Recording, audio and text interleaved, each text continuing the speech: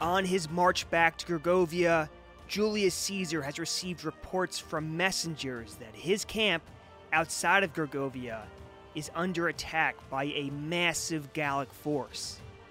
Only 2 Roman legions are struggling mightily to defend a camp meant to be protected by 6 legions.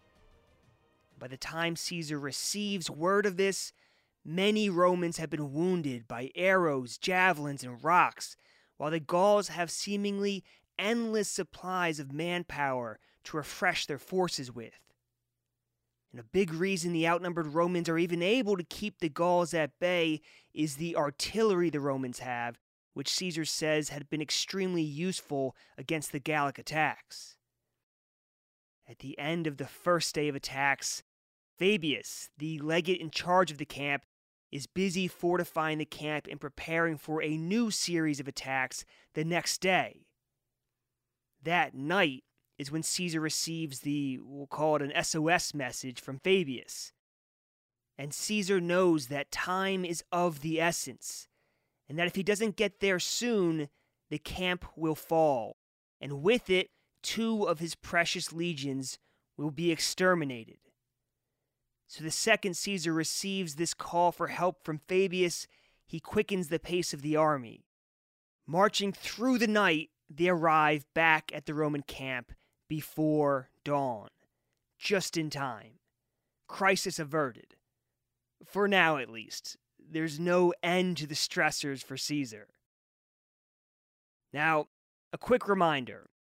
In our last episode, the Aedui, one of Rome's staunchest Gallic allies in Free Gaul, went a little wild and started murdering and torturing and enslaving Roman citizens in vengeance for Caesar having massacred their cavalry and their nobles.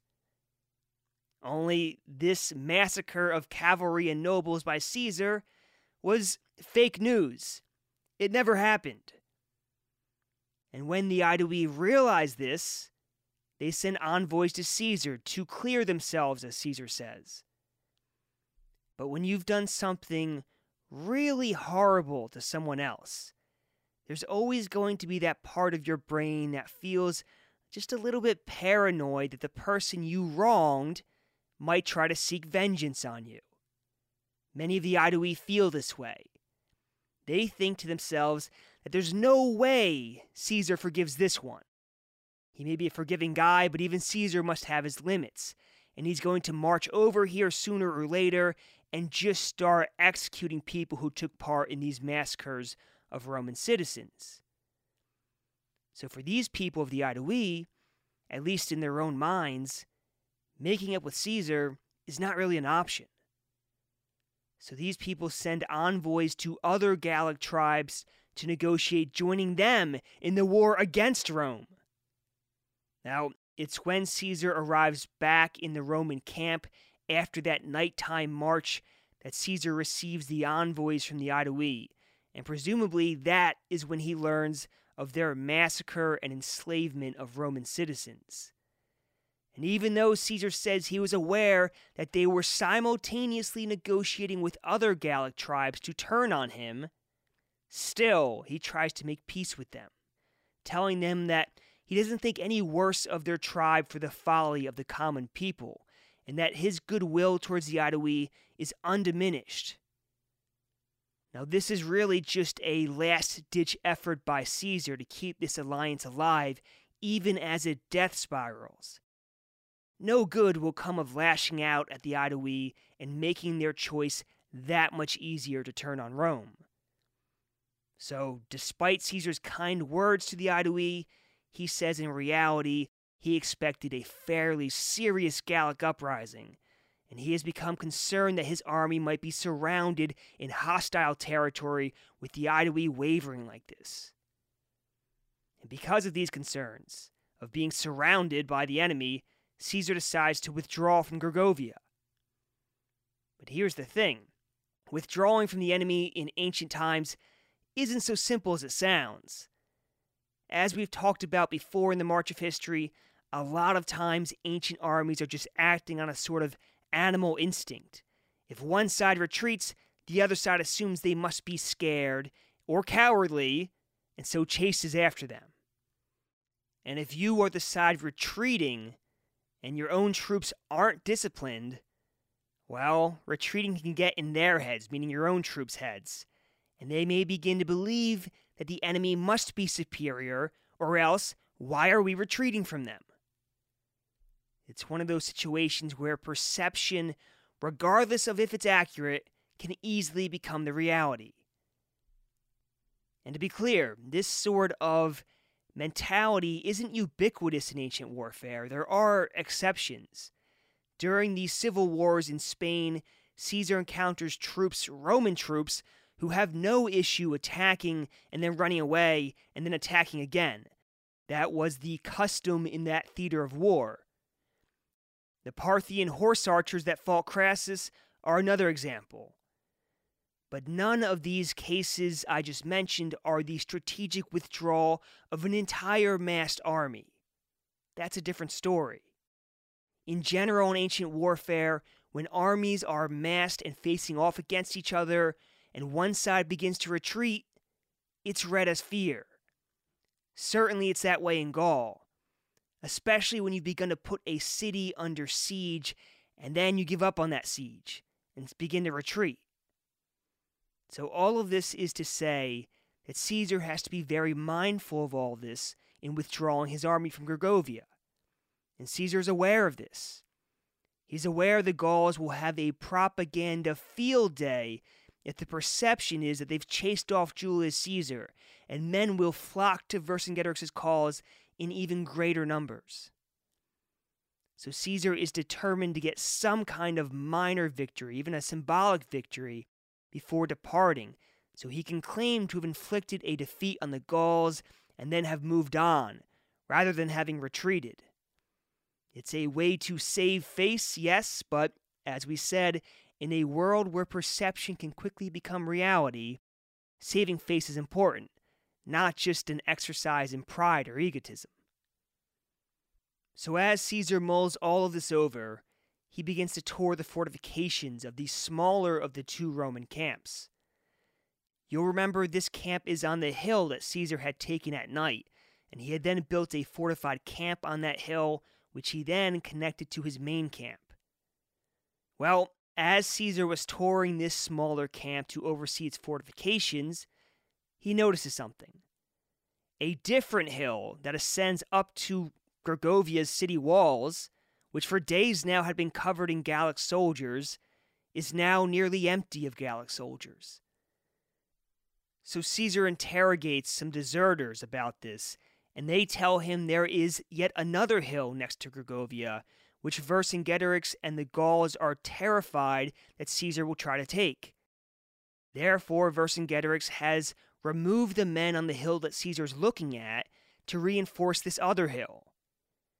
Caesar then talks to his scouts, and they confirm that this other hill is now packed with Gallic troops. So after learning all of this, Caesar comes up with a plan. That night at midnight, he sends some of his cavalry to ride around the hill that Vercingetorix and the Gauls are so worried about, and he gives his cavalry orders to make more noise than they normally would when riding around this hill. All of this is done to confirm Vercingetorix in his suspicions that Caesar is indeed trying to take this hill. And in case Vercingetorix wasn't already convinced, once morning comes, Caesar sends large numbers of the army's slaves out of camp riding mules and pack horses. He even dresses these men and their mounts up to look like real cavalry, and at least in my translations of the commentaries, calls them muleteers. So Caesar tells these muleteers to behave as much like cavalry as possible. He also adds some real cavalrymen into this force to add to the illusion. Now this motley force then has orders to ride to the area of the hill Vercingetorix has been reinforcing by a roundabout way. The Gauls in Gergovia can see all of this. After all, Gergovia is on high ground. They can even look down from Gergovia into the Roman camps. But the Roman camps and troops are far enough away that the people of Gergovia can't make out details. So yes, they see some cavalry leaving the Roman camp, but they can't tell that it's really just a force of slaves riding mules. So the Gauls grow more concerned about an attack on this hill. Next, Caesar sends one of his legions to follow the muleteers. But as this legion is passing through some woods on low ground on their way to their destination, Caesar has them halt. Now the Gauls in Gergovia become even more concerned. They saw the legion follow the cavalry, they watched it go into the forest, and now they've lost track of it. Where'd it go? What's Caesar planning? And so their suspicion grows, and they act on this suspicion by moving the entirety of their force to the hill they expect Caesar to attack. All of this means that the hill Caesar is really focused on is now nearly empty. So Caesar starts moving his legions up from the larger camp to the smaller camp that is closer to this hill he's looking to attack. But rather than marching his troops in battle order, he has them moving in small groups, seemingly without purpose. He even has them cover up their emblems and battle standards. And this is all so that the Gauls looking down from Gergovia will not be tipped off to the attack. And once his army had gathered in the smaller of the two camps, Caesar calls his legates together, each of whom was given command over one legion, and tells them the plan. He stresses to them that they are to keep control of their men and to prevent the men from going too far forward in eagerness to fight or for booty. After this, Caesar gives the signal and his troops start climbing the hill. Meanwhile, Caesar sends the Aedui, who are still working with him at this point, to climb the same hill but from a different direction and to meet the Romans at the top of the hill. And about halfway up the hill, the Romans encounter a 6-foot wall of piled stones made by the Gauls. This barrier is largely undefended by the Gauls, so the legionaries easily climb over it. However, undefended as it was, climbing this wall may have disordered the Roman formations. Now, just past this wall, Caesar says the hill was filled with sparsely defended Gallic camps, which the Romans then attack. And they move so quickly in attacking these camps, they catch a Gallic king taking an afternoon nap in his tent. And this king barely manages to escape half naked on a wounded horse. Now at this point, Caesar claims he had achieved everything he had set out to achieve, winning a minor, almost symbolic victory as a cover for his strategic retreat from Gergovia. So he orders a retreat to be sounded. The problem is that most of the legions don't hear the trumpet that sounds the retreat.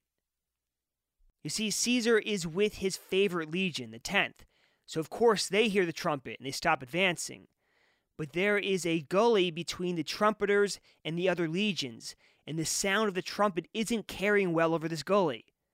So most of the legionaries keep on marching towards Gergovia, having never heard this trumpet telling them to halt. Now, some of the Roman officers do end up hearing this trumpet and try unsuccessfully to restrain their men, but the men just keep marching anyway. Now, this is a real breakdown in discipline in a Roman army. Caesar says that his men were overexcited by the flight of the Gauls that they had encountered thus far, and were hopeful of a quick victory, and were overconfident due to their past success, feeling that there was nothing their courage couldn't achieve. And here again we have that sort of animal instinct, where when one side runs, the other side instinctively chases, almost compulsively chases. And when these legionaries reach the basically undefended town walls of Gergovia, the people of Gergovia spot them and go into a panic. People on the far side of the town hear this uproar, and they think the Romans are already in Gergovia and begin to flee the town altogether. Then some of the Gallic women of the town gather on the wall and, in a tragic scene, try to delay or appease the Roman soldiers in any way they can, in the hope that they and their children will be spared by the soldiers. Caesar says of this in the Gallic War commentaries, quote, Married women hurled down clothing and silver from the wall, and baring their breasts, stretched out their hands to beg the Romans to spare them and not massacre women and children as they had done at Avaricum. Some of the women even lowered themselves by hand from the wall and gave themselves to the soldiers." End quote. Like I said, it's a tragic scene that pulls at your heartstrings. One of the Roman centurions of the 8th Legion, a man named Lucius Fabius, then tells his men that he's been inspired by the rewards Caesar gave out to the first men over the wall at Avaricum. And now he wants to be the first man over the walls at Gergovia to win similar rewards from Caesar. So he refuses to allow any of his men to climb the wall before him. He has 3 of his men then boost him up onto the wall, and he is the first man on the apparently undefended walls of Gergovia. He then reaches down and is able to hoist up some of his men up onto the wall with him. Meanwhile, the Gallic warriors who had massed on a different hill, expecting Caesar to attack there, begin to hear all of this commotion happening in the town. Then, a flood of reports come in, claiming the Romans had already captured Gergovia. Apparently, Vercingetorix doesn't believe this report, and he ends up sending the Gallic cavalry ahead to the site of the attack and orders the infantry to follow as fast as they can. And when they arrive at the base of the wall, every Gallic man takes up a position and starts fighting wherever he happens to arrive. Their numbers swell, and soon a large host of Gallic warriors is on the scene fighting the Romans. The Gallic women who, just a short time ago, were holding their hands out in supplication to the Roman troops, now begin calling on their own men and unbraiding their hair and bringing their children into view of the men. Now these were apparently Gallic customs to inspire their men to fight bravely and to remind them of what they are fighting for. Very soon the Romans are getting the worst of it in this battle. They're outnumbered by the Gauls, they're disorganized, they don't have ladders to scale the walls, and they're tired from climbing the hill to get up to Gergovia. Meanwhile, the Gauls are able to send in constant supplies of fresh reinforcements. This is not a situation Caesar ever wanted to put his troops in. And speaking of Caesar, he can see all of this happening from a distance where he had stopped with the 10th Legion. And as Caesar watches and the number of Gauls grow in this battle, he becomes anxious for the safety of his soldiers. So he orders the legate in charge of the smaller Roman camp to bring out cohorts that had been held in reserve there and station them at the base of the hill on the right side to cover the Roman retreat that is inevitably coming. Caesar then moves a little closer to the battle along with the 10th Legion. He doesn't send them into battle, though.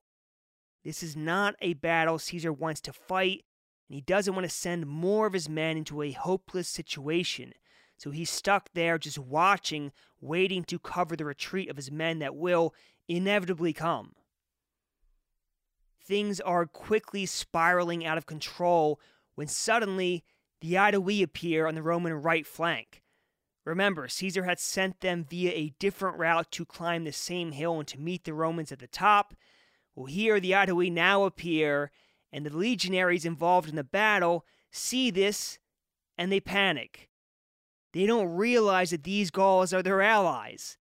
They think that they've been outflanked on their exposed side, which is the side they had their sword on, the right side.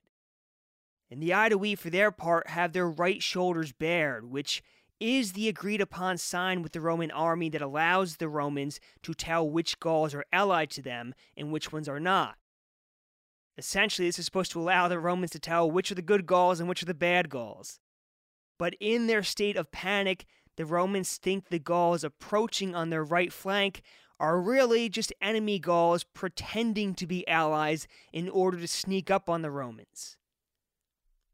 Right as the Aedui approach and the Romans go into a panic about this, the centurion who had been the first man up on the walls of Gergovia, Lucius Fabius, along with the other men that he had helped up onto the wall, are surrounded by the Gauls and killed. The Gauls then tossed their lifeless bodies headlong from the walls of Gergovia. Fortune may favor the bold, but so does death.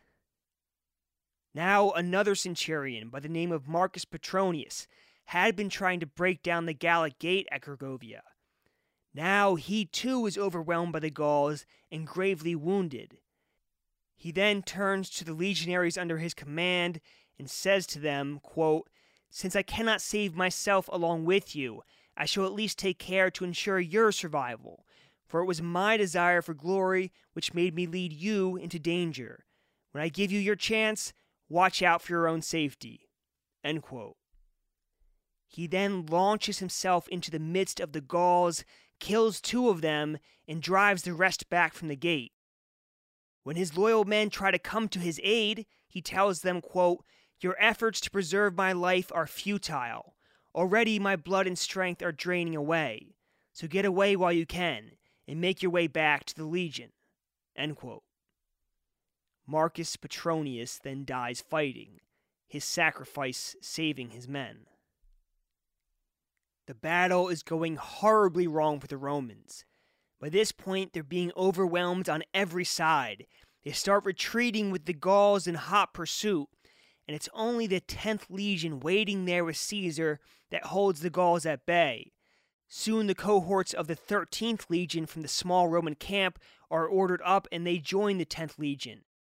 And the retreating legions from the Battle of Gergovia turn and organize for battle once they reach the safety of reinforcements. Vercingetorix, seeing the Romans now organized with Caesar at their head, decides not to press his luck any further, and the Gauls return to Gergovia. Caesar and his army return to their camps as well. The Battle of Gergovia is Caesar's single biggest defeat in his 9 years in Gaul. In the commentaries, Caesar says he lost 700 men and 46 centurions. And of course, it's certainly possible or even probable that these are intentional underestimates. We'll never know for sure. And there are certainly people who think that this whole story is Caesar painting his own blunder in a way that makes it seem more like the fault of his legates and his soldiers rather than his own. Again, we can never know for certain. Things may have happened exactly as Caesar tells them. They may not have. But either way, it is interesting to see how Caesar reacts to such a defeat. We have often seen how he reacts to success and even adversity, but a battlefield defeat is not something we've seen him react to yet. The next day, Caesar holds an assembly of his troops and delivers what scholar Carolyn Hammond calls a masterpiece of rhetoric. He starts out by taking his army to task for their imprudence and overeagerness in not stopping even when they heard the signal for retreat. Interestingly enough, after he finishes chewing his troops out, Caesar starts educating them, explaining why disadvantageous ground is so significant in a battle, and even gives them an example. He reminds them of when he had to restrain them from attacking uphill to take the Gallic camp outside of Avaricum. So he's educating them and he's giving them examples. And of course, Caesar knows the army's spirits are down, so he makes sure to encourage them by telling them how admirable their courage had been, but tempers this by reproaching them for their lack of discipline and assuming that they knew more about victories and outcomes than their commander did, meaning than Caesar did.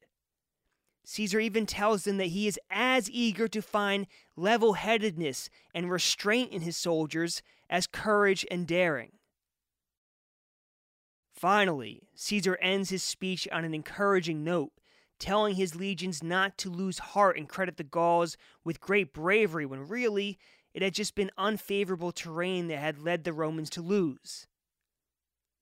This is all, of course, a great lesson we can take and apply to our modern lives on how to respond to adversity and how to lead through adversity.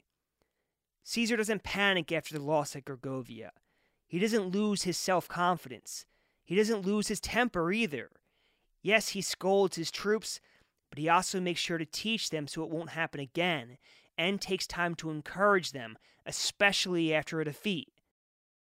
These are real skills that can be learned from and applied to modern leadership positions. Contrast Caesar's response to Gergovia with Crassus's response to Carrhae, and it's night and day. Now, to be fair to Crassus, Crassus' son did die at Carrhae, and Carrhae was a much more disastrous loss than Gergovia. But even still, Crassus' troops were depending on him to save them after that first disastrous day, and where was Crassus? Curled up under his cloak in a state of shock, unresponsive to the needs of his men, his army acting disjointedly and without a coherent plan and fleeing the Parthians. And I have great pity for Crassus, who, like I said, just lost his son. Really, his son had been murdered brutally, and his head had been stuck on a pike and paraded before Crassus. That is traumatizing. But in the end, Crassus led those tens of thousands of men into that desert, and it was his responsibility to lead them out of that desert, no matter how difficult things became. And maybe, if Crassus had some of Caesar's leadership abilities, some of his oratorical abilities, more of his men may have survived that disaster. Getting back to our narrative, Caesar hasn't finished rebuilding his army's confidence yet. He knows that an army lacking in confidence is a liability, and that despite all of his inspiring words, it's actions that inspire the most confidence. So that same day that Caesar gives the speech, he leads his legions out onto the field of battle to challenge the Gauls. Now, in reality, Caesar's not trying to fight. He still plans to retreat. But he needs to do something to save face and restore his men's confidence before retreating. And lining up your army in battle order is a way of showing that you aren't afraid and are willing to risk the other side taking you up on your offer for battle. It's a little like challenging someone to a duel, or in modern parlance, Caesar is fronting. Now, Vercingetorix does march his army out of Gergovia and lines them up facing the Romans. So now both armies are in battle formation facing each other, but neither side seems willing to actually engage in a battle. And eventually a cavalry skirmish happens, which Caesar says the Roman side wins, and at this point, Caesar marches his men back to their camp. The next day, Caesar again marches his soldiers out of camp and lines them up for battle. Again, no battle actually takes place. And at this point, Caesar says he felt he had done enough to check the boasting of the Gauls and to encourage his men by showing that they could stand up to the Gauls, that the Gauls were afraid to face them in open combat. Caesar then marches his legions away from Gergovia and toward the land of the Aedui, who, until just recently, had been gleefully butchering Roman citizens. Vercingetorix and the Gauls are happy to see them go and don't bother to pursue. Vercingetorix already knows he's won his propaganda victory. Now it's time to make the most of it and spread the word throughout all of Gaul that Vercingetorix and Caesar had faced off head to head, and Caesar had blinked. Caesar had lost at Gergovia, and Caesar had run away with his tail between his legs. A story to put fire into the belly of any Gallic man worthy of being called a warrior. In our next episode, the few neutral tribes and Gallic allies Caesar has left will abandon Caesar and join Vercingetorix in his titanic struggle to throw Julius Caesar and the Romans out of Gaul once and for all. But before we go, I'd like to thank our patrons, Giancarlo, Peggy, Carrie, Scott, Laurie, Liga, and Dave. Thank you all. As I always say, the podcast wouldn't be possible without your support. And thank you to Joe for his generous contribution on PayPal and his encouraging words. This podcast is only able to continue due to generous contributions like yours, Joe. So again, I say thank you. And in case you're looking to contribute to the March of History, you can do so on Patreon or PayPal. Both links are in the show notes or summary section of every single episode. And of course, don't forget to follow the March of History on Instagram. That's at the March of History for cool history videos from around Europe and around Rome and everywhere else in Europe that I've been to. We also have a 5-star review to read. Josh from Cape May says, "Brilliant. Recommended by my physical therapist, the eminent historian Dr. Lyle. Don't miss it." Well, thank you so much, Josh. I appreciate your review. And again, these 5-star reviews help the March of History to grow because when people search for history podcasts, as far as I can tell, it lists them in order of how many reviews they get and how high those reviews are. So the more 5-star reviews we can get, the more we can spread the March of History to a broader and larger audience. Finally, we have our end of episode quote. And this is not a quote from ancient history or even from centuries ago. It's a pretty recent one, but I think it's a great one. It is as follows, quote, "Service to others is the rent you pay for your room here on earth," end quote. And that is a quote by Muhammad Ali. And I think that those are excellent words to live by and to inspire you in your life. So thank you all for listening, and I will talk to you in episode 63 of the March of History.